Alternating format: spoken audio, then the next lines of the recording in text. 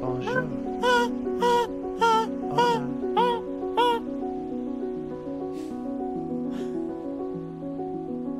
Everybody. We're back. It's the Pit Bros, and we're here for the Best Boys podcast, film podcast. For the 13th week in a row. For the 13th time. No days off. No weeks off. Not a single one. We sit in the basement and grind out movies 24/7. And J.O. what it's become. There's so much J.O.ing going on that J.O. and O.J. There's not enough letters to portray it. But welcome back, everybody. My name is Corey, co-hosting with my brother as always. Slob Blomkamp. Blob Blomkus. Slob Blomkamp. That's what my name. What's my new name? Director of Chappie. I was gonna say it's Neil Blomkamp's like the evil twin. Yeah, I'm his mortal enemy. Slob Blomkamp. Everybody, I'm just gonna say that joke one more time. Bonex says Slobby Blumpkins. Jesus Christ. I'm Slob Thomas, aka JP, aka the man with the sand. The boy with the best. The boy with the best. And we're here. We're doing it. We got some wild movies today. Movies today. Last week we had wild movies. Yeah, this week we may have arguably wilder. Yeah. Oh God, I was not ready. I didn't know that I wasn't ready for it until I found out that there's only one way to watch it. What's that? Criterion streaming is the only place to see it online. With that, and that or you have to buy the DVD. Oh, I downloaded it through nefarious ways. I did the Criterion Collection subscription thing. They have a 2-week trial, so I did that to watch it. And it's like, I did a 7-day trial to Stars to watch Crybaby. Nice. How did you watch Crybaby? I watched it on Vudu. Yeah, it was for rent on Amazon, but we did that instead.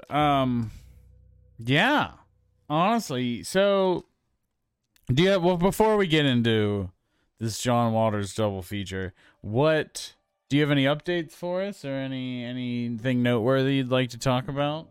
Let me just check my notes here.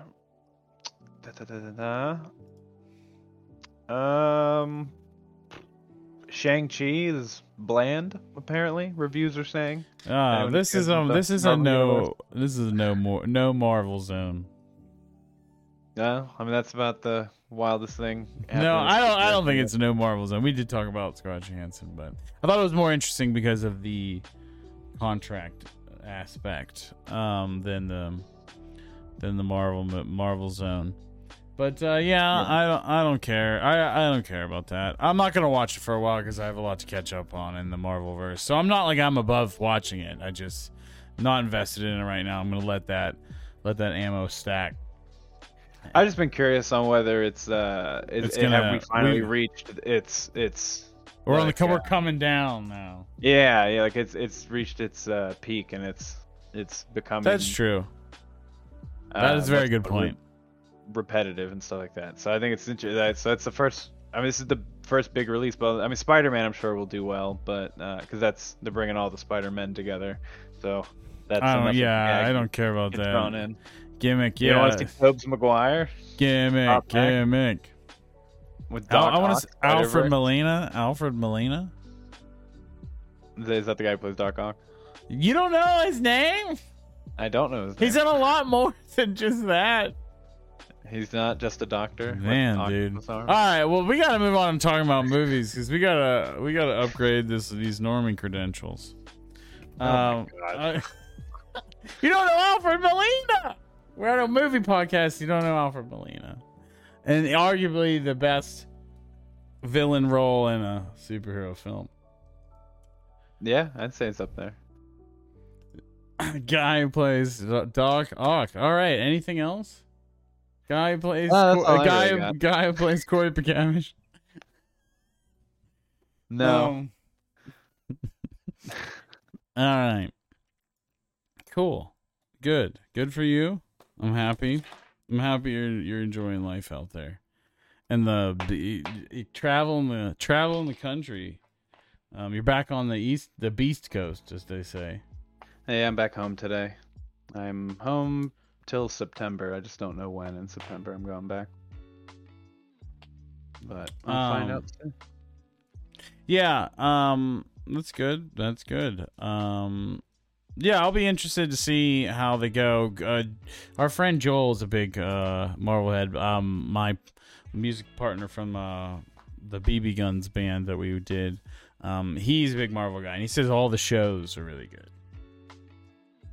Yeah, I haven't seen anything other than the first episode of WandaVision, but I've heard they're all. But that's he's as much their audience as you're gonna get. It's like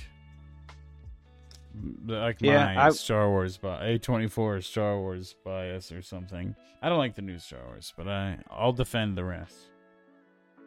Yeah, I don't like new Star Wars. The new trilogy, pretty ass. All right. We're saying a Star Wars podcast, unfortunately. Thank you for saying what I should have said. This is a podcast about the filthiest people alive. This is about sexy drag queens being filthy. The filthiest people alive. And I'm here for it. I did not like this while watching it, but in retrospect, this was fucking insane. Funny but insane. I love. There was obviously a few scenes that are very hard to watch. Oh my god, extremely hard to watch. Like I could barely watch them. I thought kids had hard to watch scenes, but this has real scenes. This has real scenes, and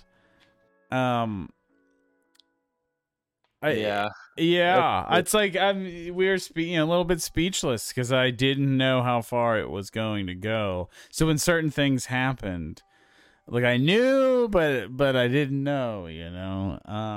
I had no idea what this was going into, especially the only thing I knew about John Waters was just Crybaby and Hairspray. So it's I did not know at all that his movies before that are just X-rated fucking filth. Wild art, wild chaotic art shit. Shit is definitely an operative word here. That we'll get to. I think it's good that we picked these two Waters movies because Hairspray might have been an even bigger juxtaposition because it's like the most tame and it's a musical, straight musical. Crybaby's a musical too, but it's not to the degree. It uses a lot of like diegetic music. It uses a lot of it's not quite the same. That's one through line through all of John Waters' shit that I've experienced is great music. Yeah, I was gonna say watching Pink Flamingo, I was surprised at how much of the movie is just letting the camera roll while a song's full out play. So apparently in his earlier films before that he has Mondo Trash, which is one of his first films that really breaks out. Apparently, the whole film is like that. It's like a silent film to music, to curated music, because it's just budget wise. Yeah. That's why he did it and actually is pretty cool art wise. Whereas this being this mixed thing, I can't help but be reminded of Gummo. I know that I said that going into it, and I kept thinking about Gummo. But these movies have at least this kindred spirit, I think, in there. The chaos, the trash, the white trash. This is experiments more with sexuality and gender and that sort of thing. But I feel like that there's the similar capture of chaos and American white American trash in both of these films. Yeah, it was interesting reading about this, that the like the troupe, like John Waters and Divine and all of them were called like a troupe together called the Dreamlanders. Yeah, it was like almost like a Warhol like group. They keep getting a lot of the stuff I read. They keep getting compared to the Warhol group. Mm-hmm.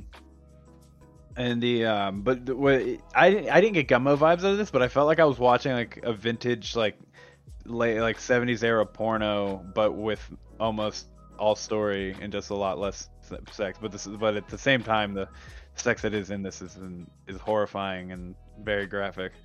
It reminds me of David Lynch stuff also, which is interesting because they both kind of came up out of they both kind of came out of the underground movie scene in the late 60s, early 70s. What's Eraserhead? I forget is what year. I wanted to say mid to late 70s. I'm already looking up. You're good. It's 1977. But yeah, the this definitely feels like you're watching just like almost like a porn, to be honest.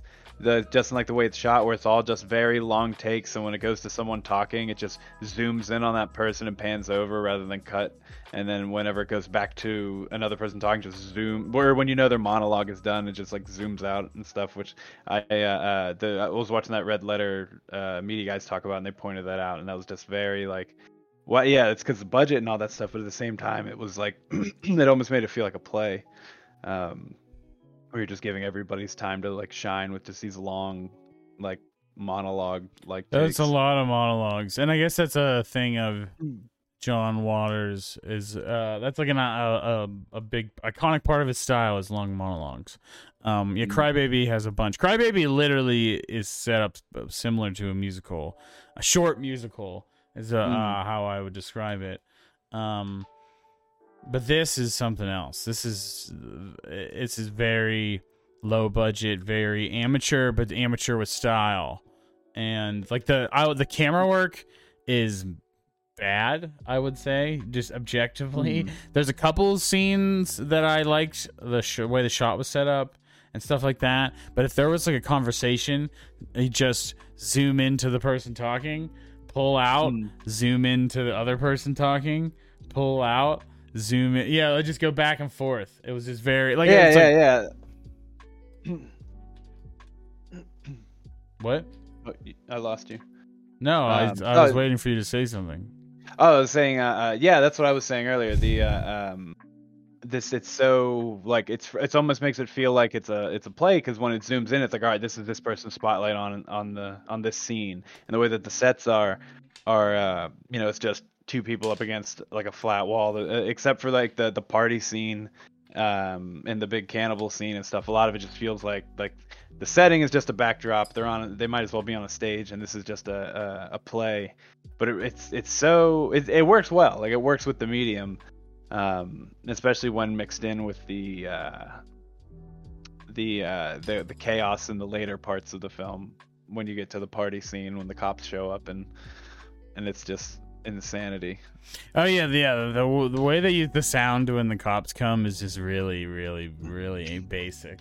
Like they just play like a siren when the cops are on the screen, and they play music when the party people are on the screen, and there's no actual sound. Yeah.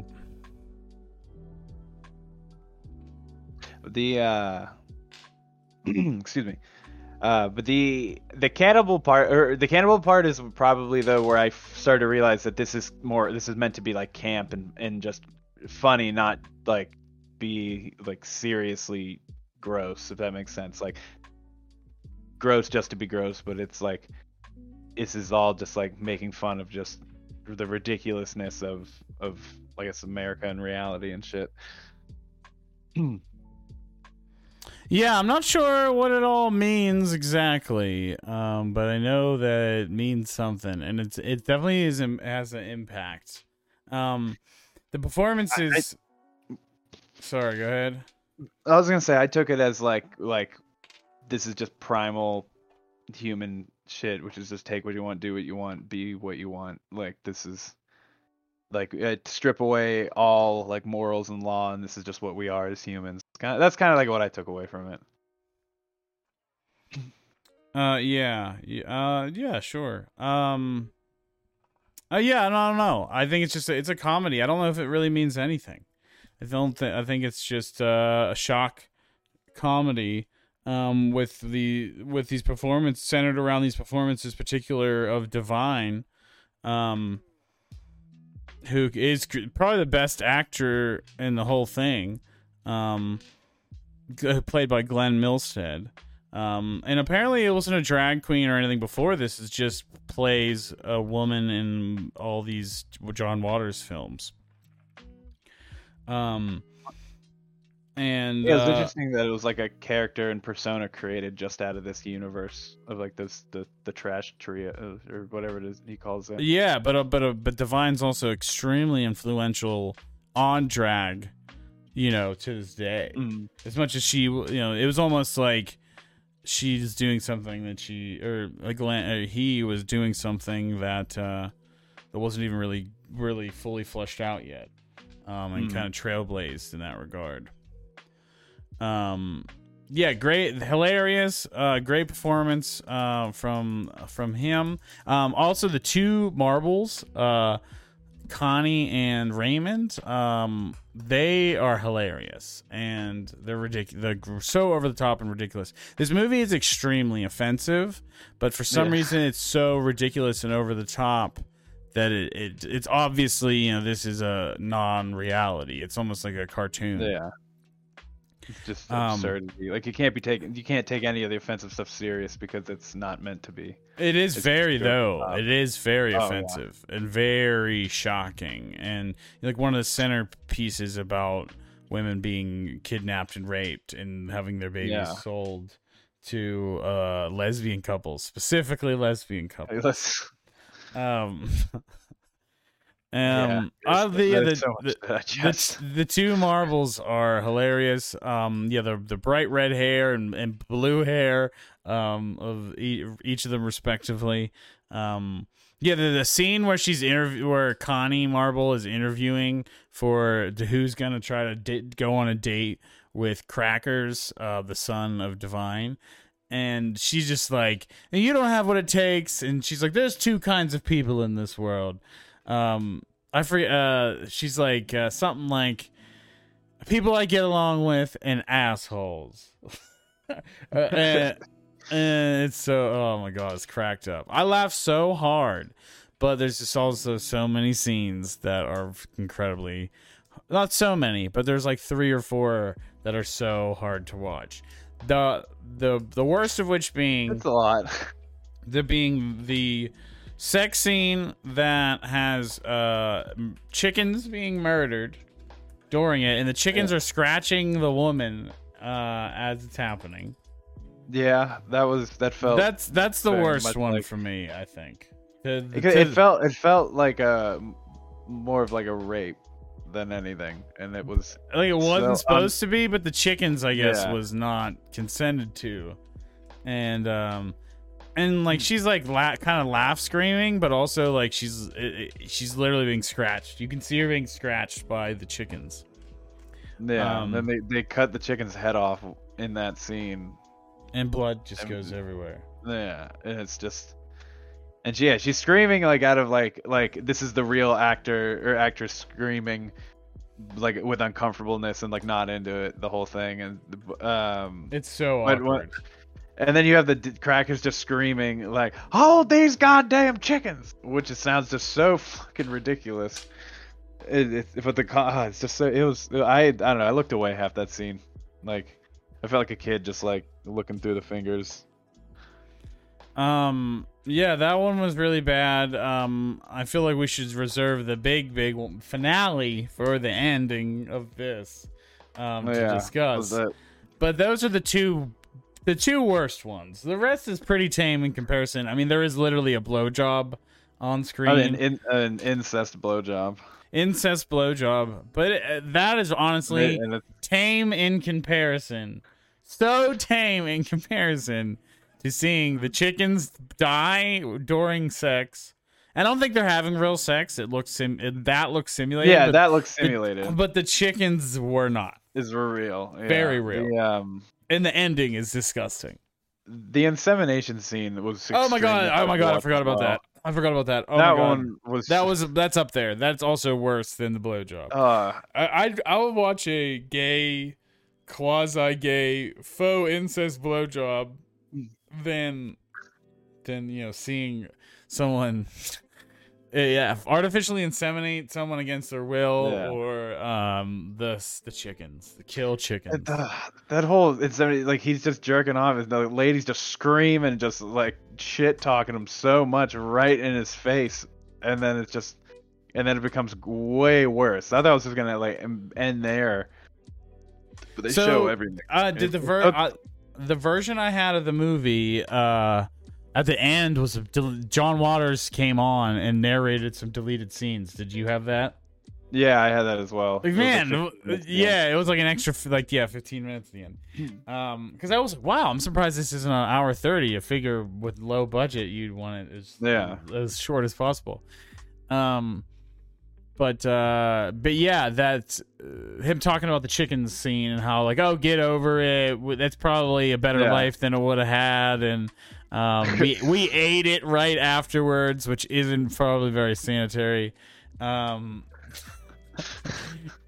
yada yada. He's very charismatic. He's very polite. And charismatic. He's so well dressed and everything. So it's felt so weird seeing this come out of this guy when I am expecting, like something like Hairspray and Crybaby. Oh, and his style evolved. He had long hair when he made his earlier films. I watched a documentary after these movies called Divine Trash, and it was specifically about his early films through Pink Flamingos. And yeah, he has his long hair throughout all that, but he still has that pencil mustache. He always has the pencil mustache. Yeah, it's such an interesting look. He's got such a unique look. I don't think it's clear himself. If we were clear earlier, but he is gay.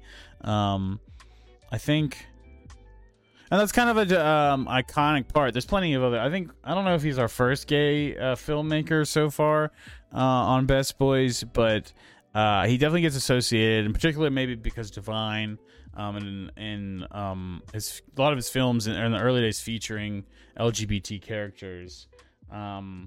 That is very trailblazing, just like Divine is with drag and probably even trans culture. He's very intertwined with being a prolific homosexual director as well. But yeah, I've only ever seen before this Hairspray. And the original Hairspray, because he didn't do the remake. He only produced the remake. So it's the original Hairspray, the one with Ricky Lake. And I watched Serial Mom as a kid, which was really good. I haven't seen it. It was like, I was like, gotta be in my teens or preteens. But I do definitely remember seeing that movie. Yeah, I never seen much other than just clips of Hairspray in chorus class in high school. And that was the remake came out when we were in school, and I remember watching the remake in school. But I think for some reason we watched the original for something. Yeah, I remember seeing like just clips from the original, because obviously the class you can't watch the whole movie in 45 minutes. But yeah, this is just not what I expected from the same director. You know what I mean? Like you go from PG just to X-rated. It's like. Jesus, but goddamn, is the Divine's look is so iconic, with the eyebrows that go halfway up the shaved head. So I watched something in the production about the production, and the guy who did her makeup and help with her makeup and costume said that the reason why they shaved her head back, her hairline actually wasn't there. It's because they wanted the eyebrows to be so big that the human head literally didn't give enough space for them. So they had to make more room for those grand eyebrows. That's so funny. It really is iconic. There's a lot of iconic moments in this. Apparently, she did a lot of, or Glenn, or well, as Divine. So Divine did a lot of. Yeah, we can. I think Divine has been a persona as well. We can refer to her as Divine, or we can. You want to talk about the actor Glenn Milstead? It's fine. Well, Divine had, I guess, like a disco singing career as well. That had a bunch of albums, which I saw. I didn't get to listen to any, but I was just reading into it this morning, and it's just like there's a whole like Divine ended up like could have honestly been on like I would say a like RuPaul level to this day if Glenn hadn't passed at 42. Oh yeah. You figure Hairspray was her most mainstream role because she's the mom in Hairspray.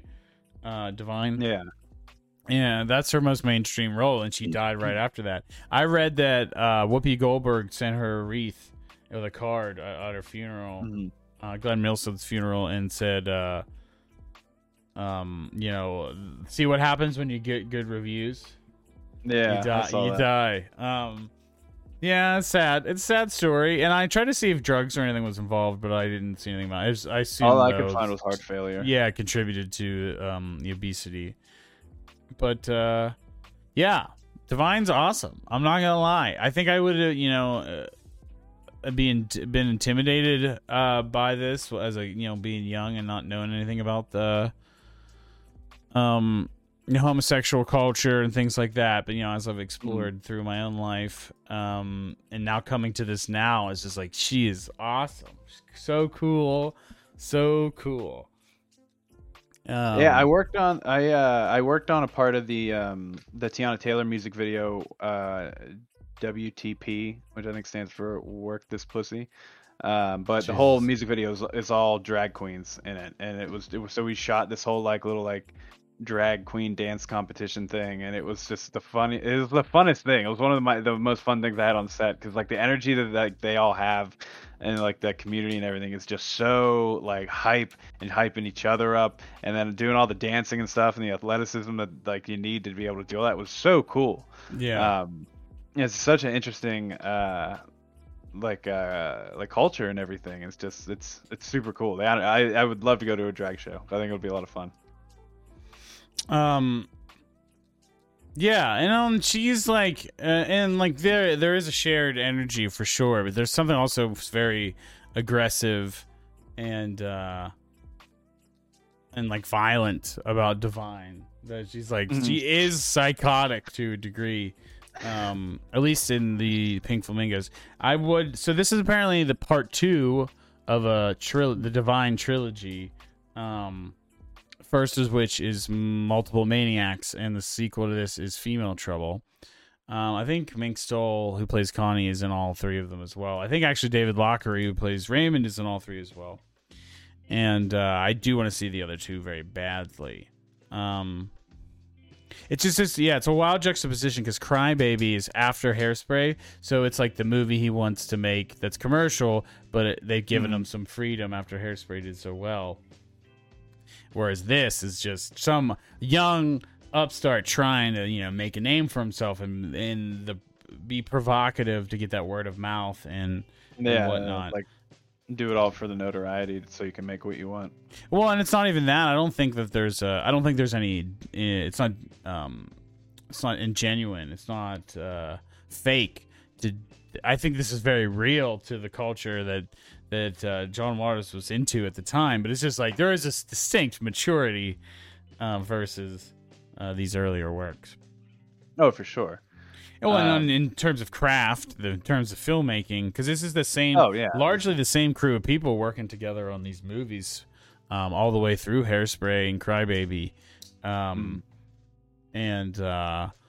and you can just tell that the craft, Crybaby has got some really good shooting. I thought there's some really good sets and really good ways they put shots together and things like that. And Crybaby, when you versus this, where there's the shooting is not what we're here for. We're here for this wild story and the performance and the rawness of it in the weird story.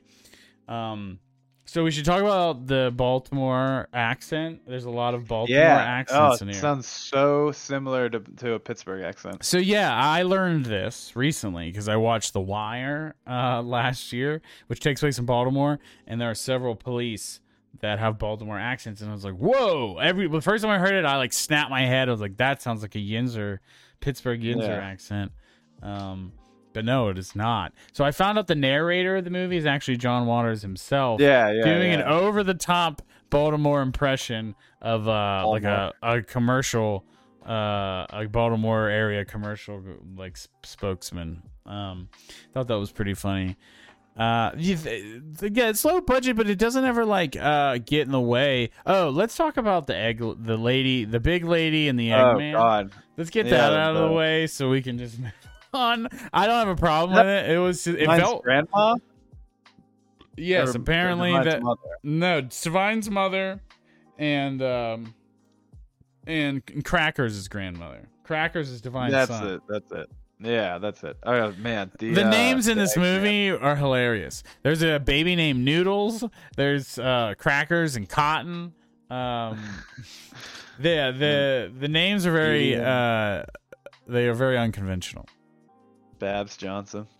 Yeah, Babs Johnson is Divine's alter ego in this. She's on the lam because she was so filthy and did so many bad things in the last town. She had to come to a new town and with a new name and start over, which is why she doesn't have an address. The mailman sends her a package at one point from the Marbles, and it just says to Babs Johnson, a trailer. I forget the name of the town, Maryland. Yeah, and it's just like, this is how get the fuck off my property. There's no address here. Fucking, she starts yelling at the postman. Oh man, there's just so much of the delivery on this is just so ridiculous. Everyone's yelling. It's like an Invader Zim episode. Everything is just yelling. Yeah, everybody's yelling. Particularly the woman in the basement is just like yells for like 2 minutes. Just like berates the henchman Channing. Of the Marbles, Channing, who's pretty ridiculous as well. Channing's storyline is pretty ridiculous. She just like berates him for like 2.5 minutes and just yells in this monotone yell, and it is just, oh my god, it's grating. It's so much of this movie just like it's just trying to break you down with just what it's thrown at you visually and audio wise, and I can totally see how this took off in the 70s because it's probably like, no one ever saw anything like this, and this is wild. Like you have to see this weird shit. I saw an interview with him talking about like the whole blowjob scene and everything, and he was just like, it was the year Deep Throat came out, and so it was like the world by storm. Yeah, but it was in the box. Like Deep Throat went into it was top 10 at the box office. Yeah, so it's like we can put. He was saying like, so we like that meant that we could put this in movies now and it not be a big deal, and so like it was at a time when people were like seeing that kind of stuff. So it was like, it's like how the '90s were super extreme. This is like just people are all into like super. That's what I thought about. I thought about it in a similar way. Like it's pushing the boundaries, in this new way, and it maybe went too far.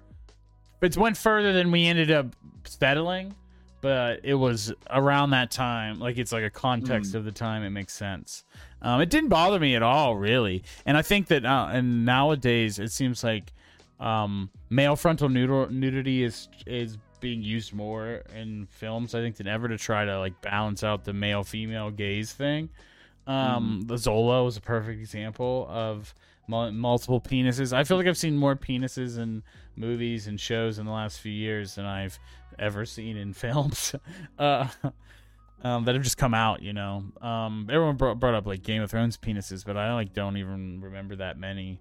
But yeah, male frontal nudity. I don't even think, but I think that's what's takes it farther. Is there's an actual sex act. I don't think he's not really fully erect. I was more like it seemed like it was just sucking on a flaccid. Quasi flaccid penis, and I think that's the standard today, that you can show a male penis flaccid, but you can't show it hard or something like that without Not, getting. no, not true. The first episode of Euphoria, there's just a 5-second scene of watching this old dude with a full-on erect dick put a condom on. Oh, maybe in that, but in that sense, it might be as considered educational or something like that. Because I read in the production of Zola that Janica Bravo said that was like a stipulation for them to be able to stay at an R rating. Was to not. I guess show because any hard Euphoria is penises. on HBO and not going to theaters. Yeah, So- that's probably what it is distribution, theater 'Cause distribution. It was a scene where a guy was about to have sex with a trans girl, and there's like a 30-year age gap. It was a very uncomfortable scene. But yeah, this dude just got fucking rock hard. It's just old man. It was wild. It's an interesting show. I'm like 3 episodes deep, finally watching it after working on it. Yeah, we've been meaning to watch it as well since it's A24 and all. I feel like I have to watch it once I finally finish watching all the movies. I need to update my list since we've watched several in the last month or so. We watched Zola, Green Knight. Yeah. I don't remember if Pig is or not. I don't think No, it is. Pig's- But all right, this ain't an A24 podcast. It's a John Waters podcast. That's my line. What? I love this movie, man. I love both these movies, and I feel like I keep talking about them in tandem because of the through line but also the juxtaposition. There's the style, so much consistency in style. The 50s, the trash. It's just a tamer trash in Crybaby. It's just, and it's still it's trash versus clean people. This is filthy, trashy versus trashy, but it's still this like others, like of our nice, cool trash family, and other people are trying to encroach on it. There's definitely a theme there. Yeah, I got a lot of Romeo and Juliet vibes out of Crybaby. Yeah, I can see that. I definitely can see that. It's light, but it's absolutely there. Yeah, just like Crybaby. We'll get to Crybaby. I think I'm ready. Is there any? There's like so much to talk about with Pink Flamingos, but at the same time, like my mind is like overwhelmed by the chaos of it all. I feel like we I should didn't talk about the final scene. Yeah, we're going to. I'm just about to bring that up, but I want to make sure there's nothing else like of substance to talk about before we move on to that, because like there's something about this movie. I think I maybe should have watched it more than once to fully take it in what was all going on, because it's a little, but it's basic, but it's a lot at the same time. The process. And then, I mean, where I started to almost check out just because of how like ridiculous it was the gaping butthole, the whistling gaping butthole. No, I was in. I was not ready for that. I was not ready for that. Just when I thought I was out, they pulled me back in. Oh man, it was just Al so out of Pacino's nowhere. here. Yeah, does that? Yeah, he would like that. That's a great ass. Great ass. But yeah, man, that was wild. The random person with the Hitler armband, which I found out was a cut character named Patty Hitler. There's literally a cut character from the movie named Patty Hitler, and they just like randomly shoot one of the cops. They tear them apart, and it's shot almost identical to Night of the Living Dead. Identical. It was like as much as I was downplaying the technical ability in the movie, that was one sequence as I was like, they nailed Romero's style for the first, for Night and Dawn, like perfectly. For any time there's like a ravenous zombie eating scene, it usually always looks like that. Yeah. I mean, he's standardized it. Well, and Divine has like this giant like turkey leg, and she's eating from. And That's what. She's like laughing. When it hit that level of campiness with like the giant like cartoony turkey, like that's when I finally started to understand like what this movie's really like. It's a comedy. It's a gross out comedy. That's the best thing I could describe it. It is the grossest of gross out comedies, but it is gross out comedy. Person alive. It's divine. It is very divine. But we gotta also I wanted to mention her monologue at the end where they ask her about her politics, and she just like Kill everyone. Kill everyone now. Condone first degree murder. That was so funny. Oh man. Yeah, that's a good Do you one. believe in God? I am God. And then they're like, I'm God. I'm God. And you're God. No, you're God. Oh man, it was such a wild. Yeah, the ending was super good. The ending was super funny and hilarious. By that time, I like understood everything and just how it's meant to be a comedy, no matter how disgusting it is. And it was hilarious. It became hilarious. The more I sat on it and think about it over the last couple of days, it was just so funny. Yes, it's very funny. It's very gross. And it's very funny. Shock. This movie's definitely a shock comedy. I loved it. I don't. But it's hard to rate. I feel like it doesn't have the same impact to me as Gummo did. But there's like that kindred energy of the rawness and the shock value and the but yeah. So how are you gonna rate this thing? Because that's what I've had. I don't know. I mean, I don't know because I'm probably never gonna want to watch this again. I would watch it again just to further. I'd have to see be in the what right I mindset. missed. Further, I would watch it again for sure. I'm sitting at around 3 eating dog poops out of 5. Okay, so yeah, we forgot. I'm gonna give it 3.5 dog poops out of 5. So in the very end of the film, it's just a shot of Divine. The shot of a dog taking a shit, and a shot of Divine's immediately no break. There is no break in the shot. Immediately scooping it up and eating it and gagging on it, trying to smile. Yeah, John Waters narrating. It's like even our actors are the filthiest people alive. Oh man, it was so disgusting. I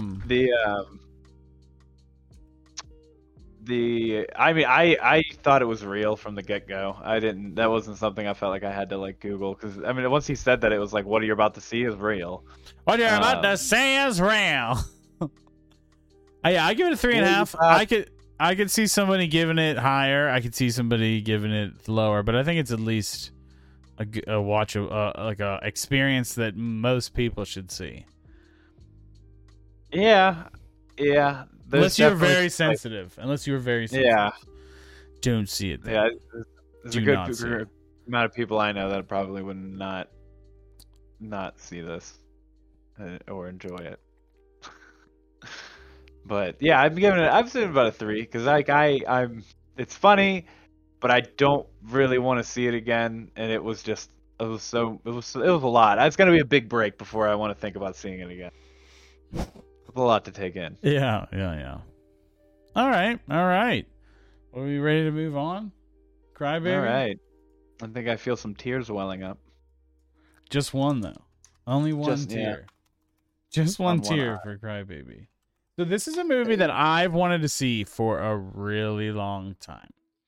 It's a movie that's like, the quintessential Johnny Depp movies when he's young are Edward Scissorhands, Ed Wood, and Crybaby. And they all kind of came out within a few years of each other, I think. And I've never seen it. Always wanted to see it. Didn't know what it was about. I knew it was like kind of rockabilly vibes. Did know that it was kind of the straight parody of an Elvis movie. That's essentially the best. I could describe it in one sentence. It is a parody of a classic Elvis musical movie. Oh, I didn't know that. There's a jailhouse rock scene. There's multiple of those. He sings like Elvis. Johnny Depp. This is Johnny Depp singing. I found that out. I didn't think it was at first, but it definitely is. It's a good voice. Yeah, it's good. Obviously pre-recorded and everything. But it sounds good. Sounds better than Joaquin Phoenix's Johnny Cash, which I don't even hate. No, I didn't mind it. Yeah, it's like the bad people and the clean and the good clean people, and that's pretty much what this whole movie's about. The dirty and the bad versus the good and the clean. This movie felt so wholesome, but at the same time so also like over the top ridiculous, but in such a like a cleaner way. Like there's a scene when Johnny Depp's kissing the crybaby and Allison are making out when the lightning strikes, and he just rips his shirt open. And it's just a big tattoo on his chest of an electric chair. Yeah, ridiculous. I hate electricity. It's so ridiculous. Electricity killed my father. Ricky Lake's character is particularly ridiculous. This cast is awesome. Loved everyone. Ricky Lake is the sister, and she's pregnant, but doesn't stop her from being badass in any way.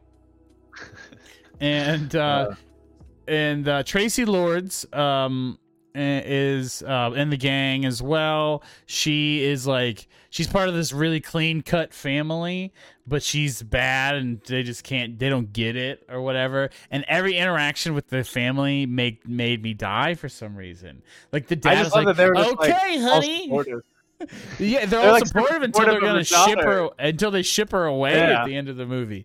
Like that was such a twist. Yeah. That was like a twist for me. As I just did not see that coming. Well, sweetie, we did our best and we failed. You're going to Switzerland or Sweden or wherever. Yeah, somewhere in Scandinavia. Yeah. You failed us, daughter. Oh my god! And then we got to talk about we might as well go through the whole crew. Hatchet Face is my number one. Hatchet Face is the MVP of this episode. Divine probably is the queen of the episode, but Hatchet Face is my sleeper pick. We're in NFL draft season, fantasy draft season. I mean, my sleeper pick of best boys is Hatchet Face. I want Hatchet Face on my team. Yeah, that was very interesting look. It was a one-note joke that just kept going. Hatchet Face. It was a one-notice joke. It's just an ugly lady. It's just an ugly woman that she looks like she's about 45 and she's apparently a senior in high school. And constantly strapped. And owns it. Love her. And then her boyfriend, who is much more attractive than her, just to put it plainly, and he's loving her. He's all over her. He loves. Yeah, oh my god, Hatchet can't keep his hands off. He can't keep his hands off her. I love it. Well, let me see if I get a picture of Hatchet Face. There we go. There's a couple good ones here. Yeah, that's my favorite character. Love Tracy Lords. Love the whole gang. Tracy Lords' character's name is Wanda Woodward. Ricky Lake is Pepper Walker. Yeah, Pepper. Which kind of reminds me of the names in Pink Flamingos, the non-name names. Yeah. The nicknames. So there's an Iggy Pop is like their, I don't know, yeah, he's like their grandpa or something, or I don't know, uncle. I don't know what he is. He's but he's banging their grandma. Yeah, there might be some incest. It's very trashy. And he's butt-ass naked when we first see him. I was like, are they going to show his dick? Willem Dafoe is in this movie for one scene. One scene. I thought about... God bless Dwight Eisenhower. God bless Richard Nixon. I just kept thinking about if this was modern, it would be God bless Donald Trump. God. Yeah. They just replaced Nixon. I said this to Riss. I was like, anytime you see anything from the 80s and they reference Richard Nixon, you might as well just swap in Donald Trump. Because that is the same thing. God bless Dick Cheney. God bless Dick. Yeah, maybe Dick Cheney. But, yeah, great cast. Short. This is an hour and 25 minutes. It's very short. It is a really easy watch, but it's like so much chaos, so you kind of get lost in it. And I said this to Riss, is like I didn't know if we were halfway or not, and we like we're a little under halfway, but I was like I can't tell if we're in the beginning or the end of the movie right now. I did have that feeling. It paced so quickly at first to get to Turkey. Turkey Point. Oh, a lot of Confederate flags in this movie for it taking place in in Baltimore, right? Baltimore, yeah.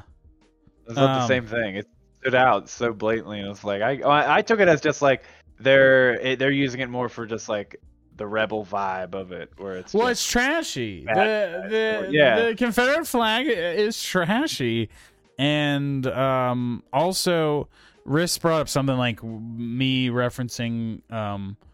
I brought up the Elvis thing, and she's like, "Well, maybe it has something to do with those old Elvis movies and things like that, like something of another time where it was more acceptable to have Confederate flags just hanging out because it's like the southern, because it just takes place in the South or whatever." Yeah. It does seem out of place, especially because they're in a northern state. Yeah, it was confusing, but there also felt like there was like some southern accents to a lot of some of the characters too. It's like, true. It's true. And it's hard when some of it's like kind of that rockabilly accent, like specifically Johnny Depp's accent. Yeah. Is that southern, or is it just he going for an Elvis thing? Because Elvis is from the South, and that's the other, Elvis is southern, so if that kind of makes sense. It doesn't. I don't think it's. I think the Confederate flag is being used for some reason because it comes up so many times for it to just be a cultural representation thing. Because it's not. It's in Baltimore. And maybe trashy people in the North, trashy people in Pennsylvania flag Confederate flags. Even when we were kids, especially. I mean, even now, but think about it, probably more in the 90s. This movie was made in, I don't know if we mentioned it. The film was made it was 1990. 1990. Pink Flamingos was 1972. So big Crazy. gap. John Waters is old. I didn't realize how long he had been around. Yeah, he's been making films for. I mean, he's like that same wave as David Cronenberg and David Lynch, and a lot of that era of director. So, how do you feel about a tame John Walters? Who? Because I enjoyed this. John Waters. Oh, I mean, this isn't even that. I feel like it isn't even that tame. I feel like Hairspray is the true example. Hairspray is the true example, but it is. I mean, this is nothing. Yeah, this is. What was the rating of this? PG-13. PG. I believe it's actually no, it's PG-13 because they say fuck once. Yeah, I was gonna say they say fuck. They bleep it out. They bleep fuck out twice, and then they let the mom say it. Yeah. That was pretty funny. Get the fuck out of here. Yeah, it's a really. I don't know. It's really funny. It's not like laugh out, ha ha ha. Like I probably laughed more in Pink Flamingos, but it is so many simple gags that work so well. The vibe. Oh my god, we didn't talk about the beginning, the opening with the vaccine lines. Oh, the polio vaccine lines, and everyone's just doing it. And like a couple people don't like it. Some people don't like it, but they're all just doing it. There's no bullshit, no fights. Why did Crybaby shed a single tear over getting his vaccine? This Crybaby and I think it hurt. Well, I think it hurt. But I think he didn't want to get it. They like dragged him in. He like didn't want to get the shot because he's bad. He's a bad boy, Oh, Crybaby, you'd get canceled now for being too bad. So I noticed the female leads besides Tracy Lords, I don't know from anything. There's the female lead is Allison, and played by Amy Locane, and also there is what's her name, Lenora, is this woman, this busty woman who is so aggressive to get after Crybaby, and he doesn't want anything to do with her because she's so easy or whatever, and he wants Allison. That's the only one he wants is Allison. He creates like the main conflict that because she just like lies. Yeah, she lies and says that he's having my baby. Yeah, he's having a baby and they're together or whatever. Apparently, Amy Locane's in a bunch of stuff. In the 90s after this, nothing I've watched. Go back to Hatchet Face. How about she retired from acting and became a lawyer? Really? Yeah, she's a lawyer. Well, she passed away, but she was a lawyer. Wow, she passed away? How old was she? I don't know. I didn't check her age, but I think she passed like 2 years ago. I think a couple years ago. She was 60 when she died. Rest in peace, Hatchet Face. R.I.P. R.I.P. Hatchet Face. So yeah, I feel like it's a pretty basic tale, like you said. The choir. We didn't talk about the show choir boys. They're like the villains of the movie. That was another thing, Yeah. is the juxtaposition of the trashy people are the good guys, and like these clean cut, polite, well mannered. They're literally in a manner school, a charm school. That's what they all kind of congregate at. That Allison's mother apparently runs, and that is the cool juxtaposition. Is the good guys are the trashy, dirty, bad people. I mean, most of the people who are like the squares in real life, they're usually just like the squares. snooty, That's what they call assholes. them.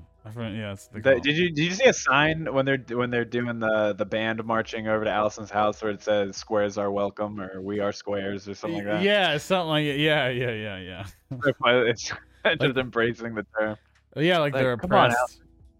You're a square and you'll always be one. Join us. You're one of us, Allison. Yeah. Oh man, it's so ridiculous. But like, it's so good. Like, this is another thing. It was just like, it just felt like just camp, but like enjoyable, like well done, like the perfect amount of little bit of cringe that makes it you like smile and laugh, not makes you like go like, oh. And it's off kilter enough that makes it interesting. It doesn't feel like a basic. Yeah. It doesn't feel basic. How did you feel about the songs, like the music in this? I love them all. That's what all the songs are like short enough, and like none of them were like in my head. I don't remember a single song from the movie, but because I was so into what was happening on the screen that like the songs were over by the time I was paid attention, and then we moved on to the next thing. I don't know, like the songs.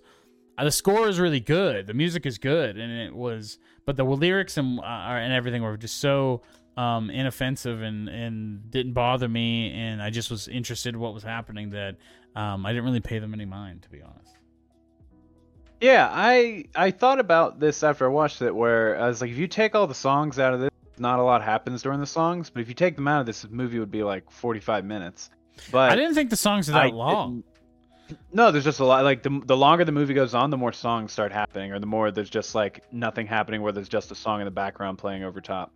But I enjoyed all of it, and I normally don't like musicals. I've seen so many, but I always come out with just the same. I'd rather have just been a play or something. But I like the music on this. I thought it worked well. Yeah, I said the Riss is probably one of the. If you wanted to show somebody a musical, this might be like the easiest musical to watch I've ever seen.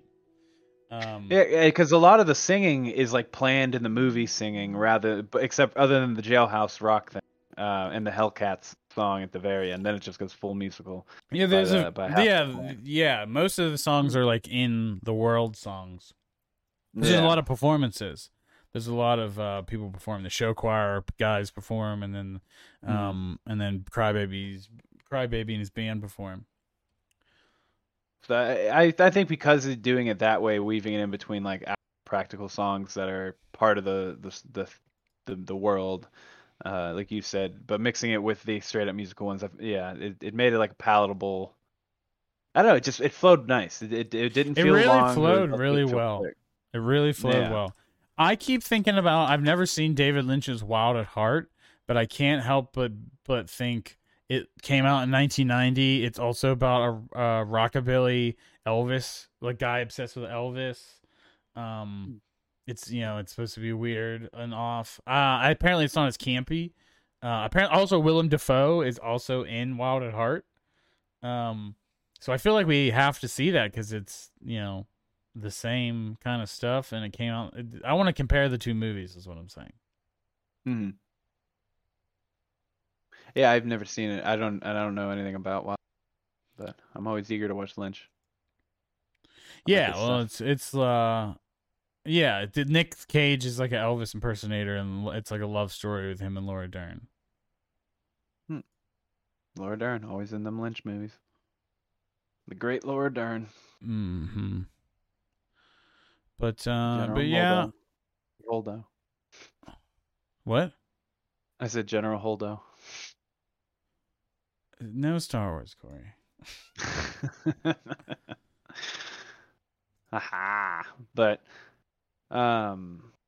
yeah, the uh trying to think of what else about the movie. There's like I had more to. I feel like because this was such an easy watch and so much of the easy things. I like that. I mean, it was cool that the campiness kind of revved up the longer the movie went. Like it seemed like it started as Oh, just it like started the 50s. campy. It started super campy. The whole opening Yeah, vaccine scene is really campy. like I feel it just gets. I don't know. I feel like it. It Obviously, feels like yeah, like it Grease. definitely starts with super campy, but yeah, it feels more and more like it ramps up as the movie goes on, and it's just like I don't know. It flows really well. I thought the great whole times. time I was like, this is like Grease, but weird. Weird Grease is the other way I describe this movie. Like it's just like weird Grease from the beginning for me. Hello? Yep. Sorry, I was fixing my camera. I've never seen Grease in its entirety. I've only seen just like I think just the little bus song thing in the beginning. Yeah, not a big Grease guy. I try to stay not greasy. Well, you should see more stuff. All right. Watch less Marvel and watch more other things. I haven't seen a Marvel thing since the Mysterio Spider-Man. It's been a few years. I haven't watched any of the shows or anything yet. All right. Well, let's wrap it up then. What are you giving this?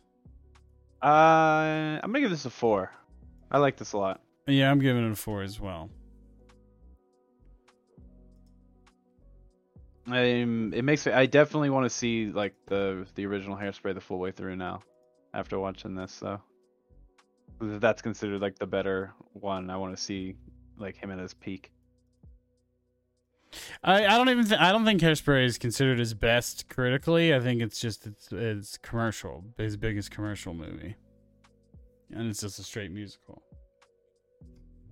Because I think he stopped making movies in the mid 2000s. He stopped direct movies. Yeah, I think so. But yeah, it was a good experience. I haven't seen a lot of John Waters. I keep wanting to say John Waters stuff though. So this is like it was one of those directors that you saw his face a lot, but I didn't necessarily know what he had done. And this man is something. Yeah, I really want to see more movies of his. I want to see Multiple Maniacs and Female Trouble, and I want to see all of his movies. I'm not gonna lie to you.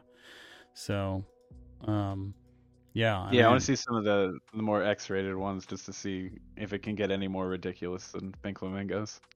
Yeah, Pink Flamingos is probably the best of the low budget ones. But they do say Multiple Maniacs is that's the one before it is also really good. So maybe that's some people's favorite. Yeah. It's like supposed to be about like a traveling group of perverts, I think, or something like that. What the fuck? All right. Oh God, I have to mentally prepare for that one. All right. Well, but yeah, we can. So next week we're gonna do some new movies. We got Candyman coming out, and then everyone's talking about Annette. So I think we should see that with Kylo Ren himself, Adam Driver.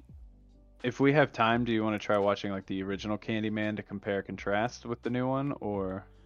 I think if you can, if you have time, yeah, but I don't think we should review the original Candyman.